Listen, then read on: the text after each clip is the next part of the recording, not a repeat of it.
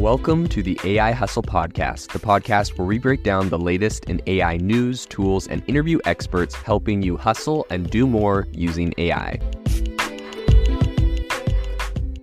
If you've been following the podcast for a while, you'll know that over the last 6 months, I've been working on a stealth AI startup. Of the hundreds of projects I've covered, this is the one that I believe has the greatest potential. So today I'm excited to announce AIBox. AIBox is a no-code AI app building platform paired with the App Store for AI that lets you monetize your AI tools. The platform lets you build apps by linking together AI models like ChatGPT, Midjourney, and 11 Labs. Eventually will integrate with software like Gmail, Trello, and Salesforce, so you can use AI to automate every function in your organization. To get notified when we launch and be one of the first to build on the platform, you can join the waitlist at aibox.ai. The link is in the show notes. We are currently raising a seed round of funding. If you're an investor that is focused on disruptive tech, I'd love to tell you more about the platform.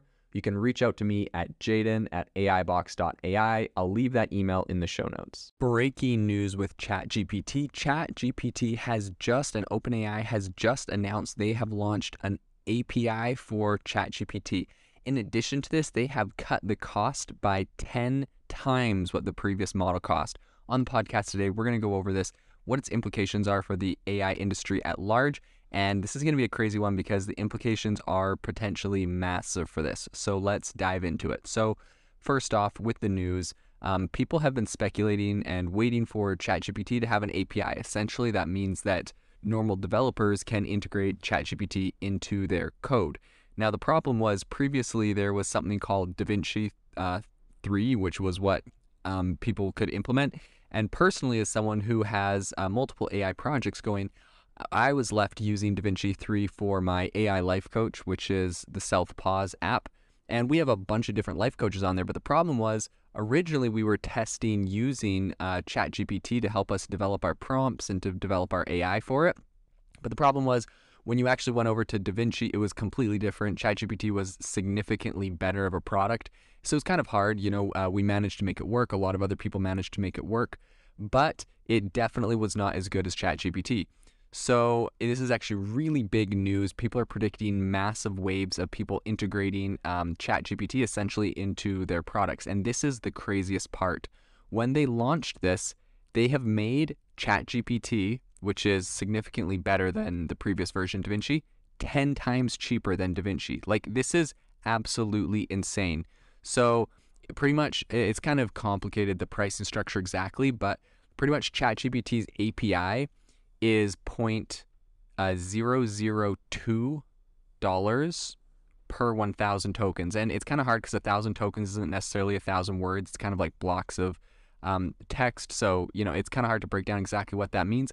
But just suffice it to say that DaVinci, which virtually every single company that you see that is integrating AI right now, and they're integrating with OpenAI, they're all using DaVinci 3. It's like the standard, industry standard, and that is 0.02. And so now that it's 0.002, 10 times cheaper for a more powerful version. And this isn't just even regular GPT. So ChatGPT runs on something called GPT 3.5. What they've launched is now GPT 3.5 Turbo, which I'm assuming is faster, more efficient. So this is actually crazy. Potentially faster, more efficient than ChatGPT. A tenth of the price of the previous version. People have some pretty wild speculations for what this means. So a lot of people are saying that right now what they're trying to do is lower the cost so much that they're pretty much killing the competition. That's one theory. Someone was running the calculations for this, and it looks like this thing can barely break even.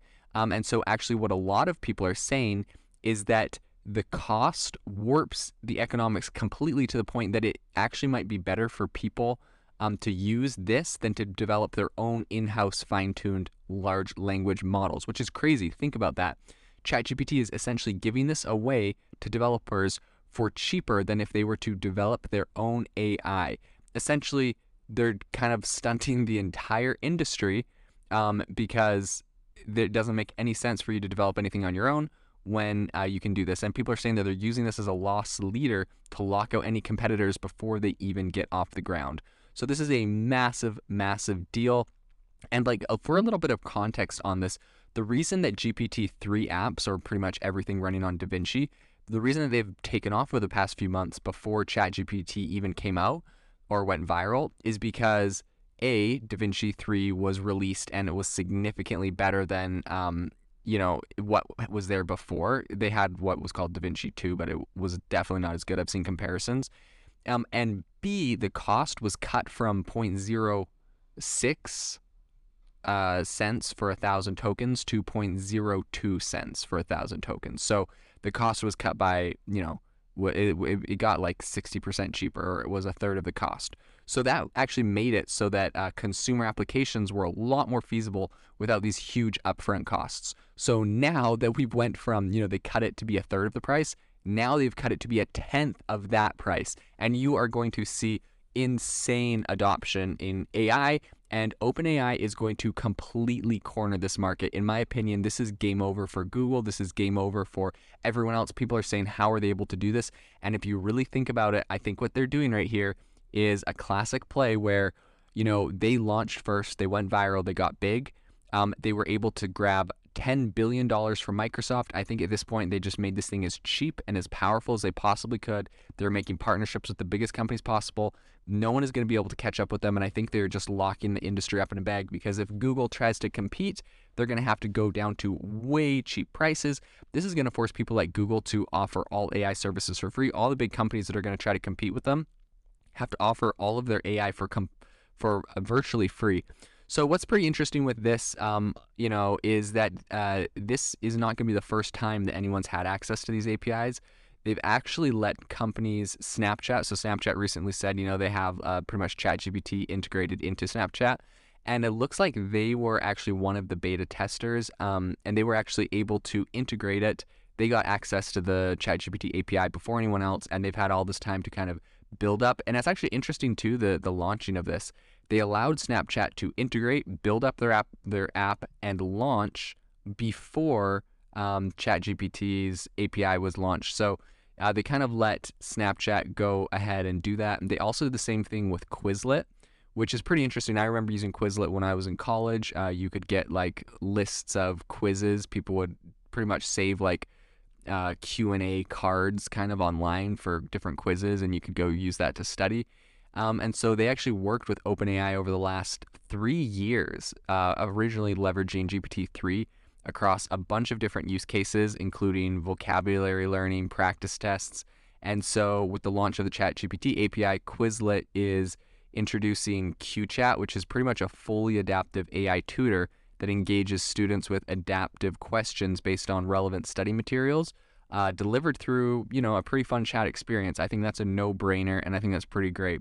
Another big player they've also integrated with this API with before it had this public launch was Instacart. So Instacart is pretty much just, well, if you haven't used it before, you can get someone to go and do your shopping for you.